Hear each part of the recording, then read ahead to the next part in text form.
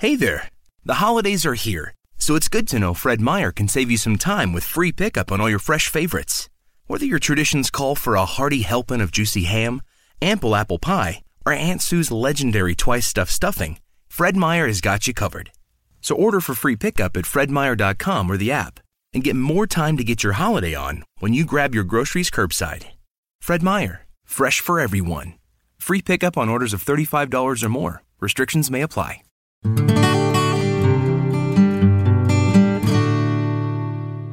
Welcome to the Everyday Mindfulness Show, where we educate and inspire people to live fuller lives through mindful practices.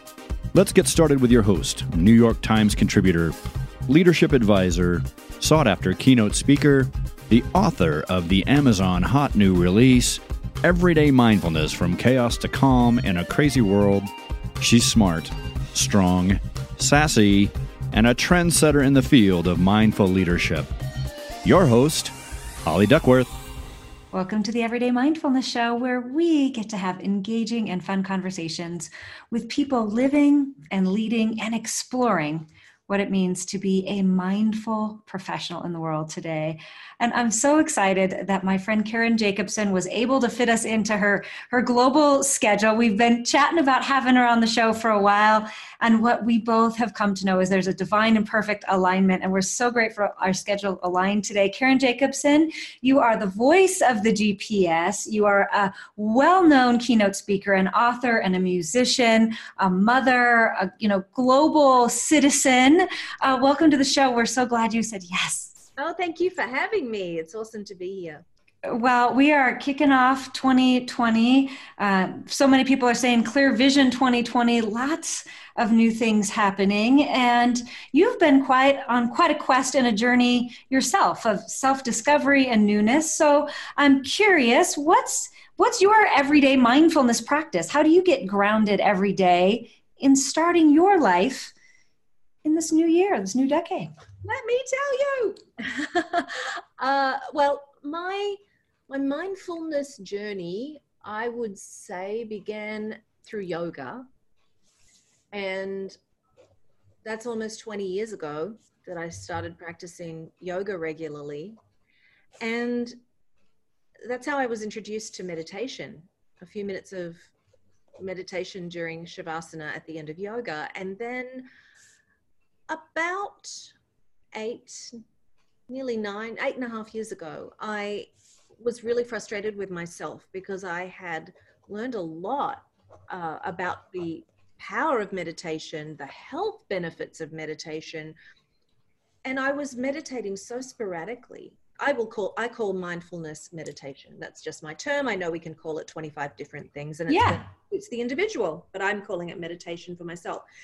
So I had a powerful conversation with a friend and told her about it, how frustrated I was about not meditating regularly, because I'd heard that unless you meditate for 30 minutes, at least 30 minutes, first thing in the morning, you didn't do enough.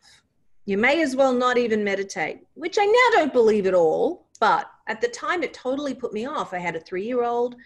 I was doing a lot of solo parenting when my husband was traveling. Meditating first thing in the morning for 30 minutes with a 3-year-old, I just don't think so. Anyhow, my friend was so gentle with me and just said, well, how much could you meditate? And when could you? And I was like, well, when he's napping or after he goes to sleep. And well, at least 15 minutes. So I kind of set this 7-day challenge for myself to meditate 15 minutes a day for 7 days in a row. And I did it. And I continued, and it became a month, and that became my practice for 8 years. I meditated at least 15 minutes a day and did not miss a day. I was committed. I am committed to my mindfulness practice. And the benefits were just life-jarring in terms of clarity of mind, but my biggest breakthrough was keeping a promise to myself and my trust with myself. Then last year, I listened to what kept coming up for me was this desire to deepen my meditation practice. And I had read about TM, Transcendental Meditation, for a long time. And whenever it popped up in an article or something, I was very interested in it, but totally put off by the idea of meditating twice a day. Who has time to stop everything and meditate twice a day for 20 minutes? That's an unrealistic commitment in this corporate business technological world. However, I learned more, I read more, and I started to feel ready. I created a lot of room in my life in this last 12 months. And in August, I went to an introduction, and then I went and started and did the TM course. And since August 19th, I have been meditating twice a day for at least 20 minutes. And it's been quite enlightening how simple that is to integrate into my life. It's not a hardship, and it takes a little bit of calculating, but it's really not the drama I made it out to be for a long time. So I'm 4 months into that. That was so funny. That was right. You sent me a text and you said, "Hey, Holly, have you heard of TM?" And because we initially met through speaking, I thought you were talking about Toastmasters, and that's right. We had to have that whole cleaning up. Isn't text messaging fun? Right. Transcendental meditation. Yeah. So fun. And I love how you bring that back to commitment to self and self-care, right. That it's just a little thing. And yet we've conditioned ourselves as humans. Most of us have a rule. We brush our teeth twice a day. So right. Why wouldn't we bring space for our mind care or mind health, with mental health being so top of mind for so many of us right now? I think that's really key. You know, if we set an appointment in our business to meet with our accountant or meet with our lawyer or our attorney, we're not going to miss those appointments. So now it's time to start taking self-care to the next level. And I'm so grateful to hear you're doing it. And I'm curious how you think that is informing your creative endeavors. I talked about your being an author, a musician, you travel, you're doing motherhood. How are you now using this practice in those business endeavors? Well, I have found that creatively, I am having one of the most fertile times of my life.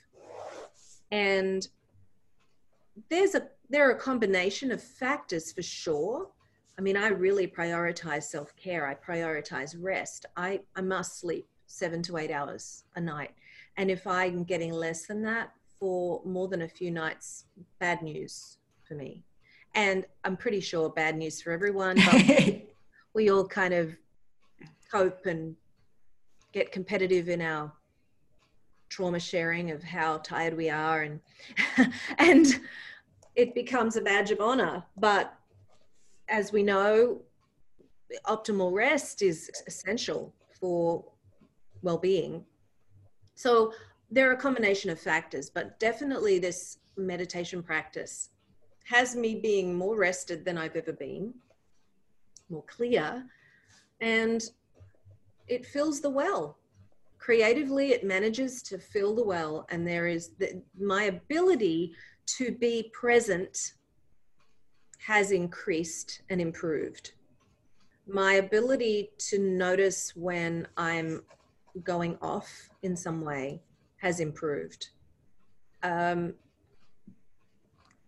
think I'm actually feeling emotions even more deeply than I was previously, and in some ways that's not as pleasant. But for a long time, I rejected feeling any pain. I really had a barrier there, and that's kind of dissipating. And what I'm seeing is that's an access to a full life, to be able to have those full experiences.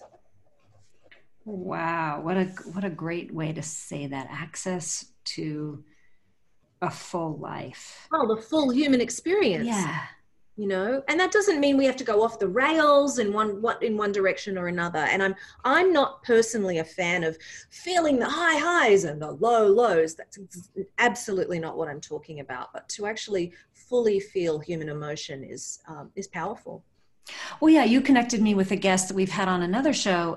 Sophie McClenn and I were talking about, in some ways, we've gotten away from just the teaching of what human emotion is because, we're numbing with TV or beverages or drugs. That it's a practice sometimes to just go into meditation and say, I'm going to feel joy. Like just to remember what it feels to feel joy. Right. Can be an exercise in self-care, self-exploration, and giving yourself permission to identify both the not so fun feelings. Oh, I feel overwhelmed, and feel the joy. Again, that trauma sharing. How many times do we go to the water cooler or the equivalent in your life and go, I'm so busy. No, I'm so busy. Oh, I'm busier than you are. Yeah. What if we started sharing and rewarding those peaceful moments as well? Well, even when we said hello before this recording began, and you asked me how I was, I went straight into how I'm dealing with jet lag, which I understand is fully a first world problem. Don't get me wrong, I can be responsible for that. And in terms of consciousness, there's a delirium kind of experience that I'm not used to because a couple of years ago, I stopped drinking alcohol at all. And I'm a mindful practitioner. So to have that, to have an experience where I don't feel centered, which is what I'm currently experiencing in these days of extreme fatigue from jet lag, is very unusual. And I think I'm conscious to not take myself out of life and escape with stimulants. So to have an experience that might mimic that in some ways is very unusual. Am I making sense? Yeah, you absolutely are. And I also think that listeners are going to have this misalignment, this discomfort in different ways based on, maybe their work schedules change, or that it doesn't have to be jet lag. We all have that space in us of not feeling quite right. And that's what's so great about TM or any mindfulness practice, is making the conscious choice to do it when we don't feel like doing it. And when our body needs it the most is in those scratchy moments. For you, it happens to be this experience of jet lag, but it might be your boss yelled at you, or your kid yelled at the car, or you didn't get the promotion that you thought you were going to get. That how we can start using these negative triggers or these trauma sharings as opportunities to say, wait, I can choose something better, something different. That's really powerful. The word choose, I just love so much, because to me, one of the most powerful days of my life was when I realized I actually had a say in how my life goes. And I went through a lot of my childhood. I didn't know that. I didn't know I had the choice to choose how I was going to react to whatever life was giving me. I just thought life was happening to me. And then at a certain point, I realized, hang on a minute, life isn't just happening to me. I'm actually in absolute complete control of how I react to what is happening in life. I think that's so fun, because you're known in circles as that recalculating your life. And your most recent book is Recalculate: Directions for Driving Performance Success. And that's the gift of your authenticity that you give to the listeners in your keynotes, in your work, in your songs, and then certainly in the show, is choosing the way you recalculate. And one thing we talked about is how we recalculate our relationship with time. And you were saying, I had a little bit of time poverty. I didn't have time to meditate. It's the number one reason people don't want to be mindful. I don't have time to add mindfulness in. And yet listening, being ready to learn, being ready to explore, just 2 minutes, 3 minutes. Now you've grown it, to 40 minutes a day, informs so much of who you are. So I'm curious, what thoughts might you have on recalculating a relationship with time? Well, I think that it's powerful to bring in the word choose, because we can choose. Time is a limited resource. We all have this, we've got a very even playing field with that. And we can look at the most successful people, and we can look at how they're using their time, and we can say, oh, but their circumstances are different to mine. But you know what? They weren't always. And to be able to prioritize well-being as our number one priority is, I think, the key to recalculating our experience of time.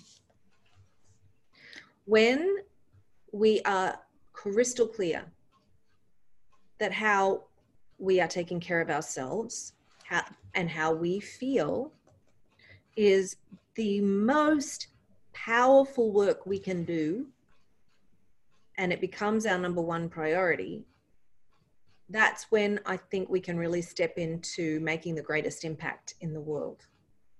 And I know plenty of people who have all the money and all the status and all the things, who do not have all the health, or they do not have their relationships in place. And I'm someone who is really clear about my priorities. I've sat down repeatedly and listed them and worked on them and then ordered them, and, conversations that are not so common. And I continue to make well-being my number one priority above my family. And I'm a parent. And there are those who would go, how could you possibly put your well-being as your number one priority in life? Okay, if there's a danger situation, of course, my child's life comes first. But in practical everyday life, if my self-care is not in place, I cannot be the version of myself that can be the best for my child, my marriage, my clients, my impact in the world. So when I got really clear about that, it became much easier to prioritize self-care. It became much easier to say, I am going to sleep for 8 hours every day. And I don't like going to bed at 10 o'clock at night. I'd like to go to bed at 1 o'clock in the morning. That's how my natural body rhythm works. However, I willingly chose to sign up to be a parent. And right now, what works is to be up at 6:30 in the morning to do the morning routine with our son so that he can be successful around the school year, which is what we have to base our lives around, the school year calendar. And I've made a deal with myself that I will do that for 6 more years until he is no longer in school. And then I might sleep till 1 o'clock, be up till 1 and sleep till 9, which is what I naturally want to do. But I don't always want to go to bed at 10 o'clock, but I know my life and works really much better when I do that, because I feel better. When we feel good, we can be our best selves. Well, and that's for listeners who are exploring mindfulness, deepening your practice in 2020. As I hear what Karen's saying, there's a power in recalculating. And so many of us at the new year are thinking about recalculating. And yet you have that choice point. Do I choose to recalculate money or time or relationships or finance? And one of the gifts of TM, one of the gifts of meditation is the moments to be still and let your own answers come through. That these are the answers that are working for Karen. And because I know Karen, she's not here to evangelize, do it her way in any way, shape, or form. But by the power of the show, I think, Karen, I'm gonna maybe put a little words in your mouth here. Help me if you don't agree. But we'd love this show to inspire listeners to a question about recalculating their life. So maybe it's that first, you don't have to go sit on a yoga mat, but maybe if that works for you, great. Or if you're in your car, take 5 extra minutes before you pick up the kid and ask your intuition, your higher wisdom self, your source. Do I need to recalculate my life? And listen. And then maybe the next question is, in what area? And listen. That there's a wisdom within us, in our human brains and in our souls, or in our meditation practice, whatever word works for you, that allow you to make those choices. And Karen's life is just such a great example. And I love her, use of the phrase, this has given me greater access to a full life as defined by her. And these practices, as you use them, will give you greater access to a successful life as you define it for you. Absolutely. I think a barrier can be fear of what listening to ourselves might actually present. And it's not for the faint of heart to stop the action, even once a few times a week for 2 minutes, and stop in a quiet space and breathe in and out. And I can see how that can seem scary. Because, oh my goodness, all those other ways we're trying to block ourselves out will be removed, and we'll be there face to face or breath to breath with our true selves, or our inner GPS, as I would call it. And I would say to your listeners, it's okay. It's okay to be afraid of that and acknowledge that that's there. But then that 2 minutes, even a few times a week, will make a huge difference. And it gets better and better.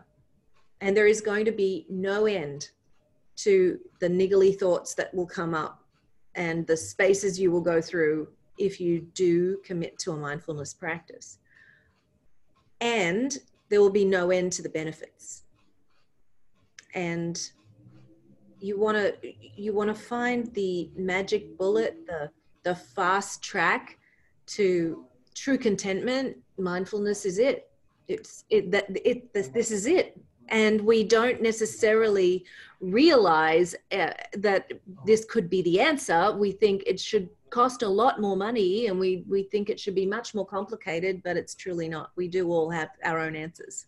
I love the way you said that. Sit and listen for the answers to come forward. And they do. Well, sometimes I think, people meet people like you and I, motivational speaker, inspirational speaker, your lives are so great and so in order.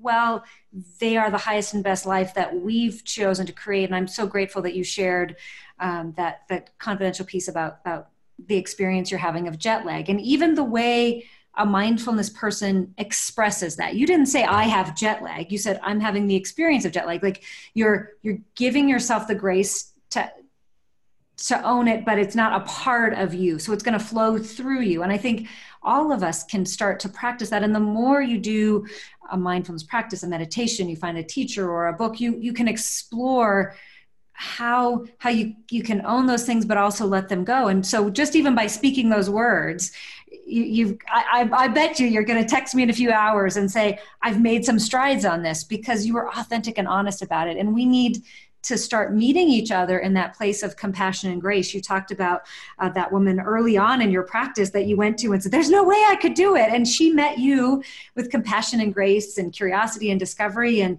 together we all get to serve each other in that way, whether it's in parenthood or corporate America, or if you work for an association, or no matter where you are, but the choice to honor that we have human doings, but deeper than that, we're human beings. Right. Gives us this chance to grow. And I'm excited to be able to have these conversations with people to magnify this work in the world. It's powerful. It's powerful. I'm excited to be part of this conversation. So 2020, you're in your most fertile time. What can we look for next from KarenJacobson.com? Another book, a keynote, some music. What's your vision now to bring this fertileness from the quantum through you into stuff on this planet? What are you manifesting? I'm listening to what life wants of me. And on a daily basis, I'm doing what I know feels right. You know, my mission is to make dreams come true. And I love working with people to make their dreams come true. And I'm either making my dreams come true or somebody around me. And it's just how I'm wired and what I'm here for. And this year, I'm in the middle of making a new album. And this year I'll be releasing that album. And this is a lot of music that I've written more recently. There are some older songs, but a lot of the brand new music. And I'm just having the time of my life recording it and excited to share it. And I am also working on a musical memoir, a one-woman show, which is called Mackay to Manhattan. And it's my story. It is delivered with me at the grand piano, not unlike this one here. And I will be sharing my story. It will be part concert, part motivational, interactive, a lot of fun, and really designed so that the audience will leave just fully engaged with their own potential, thoroughly inspired. And so that is what I'm debuting in the middle of this year. Wow. Well, we are so grateful for the alignment of us finally being able to have this chat and certainly share it with the listeners at the Everyday Mindfulness Show. If you're wanting to follow Karen's work, get her book, Recalculate Directions for Performance Success, invite her maybe to a conference, have a keynote, or probably get some advance notice on the show or on the album. Visit her information at KarenJacobson.com. We'll be sure to put that in the show notes. Karen, thank you so much. We hope you'll come back and be on the show again soon. Have me back, please, Holly. Thanks so much. I just wanted to say to your listeners, you know, my biggest message that I want to leave is that it's never too late to recalculate. It's never too late to start. It's never too late to create and live your dream. So even if you think what you really want is far, far away, a bunch of tiny steps over a long period of time can get you there. And we believe in you. Make it a great mindful day. Thank you for joining us for today's show. For more mindfulness every day, visit everydaymindfulnessshow.com and download the 3-day challenge and experience the ABCs of mindfulness.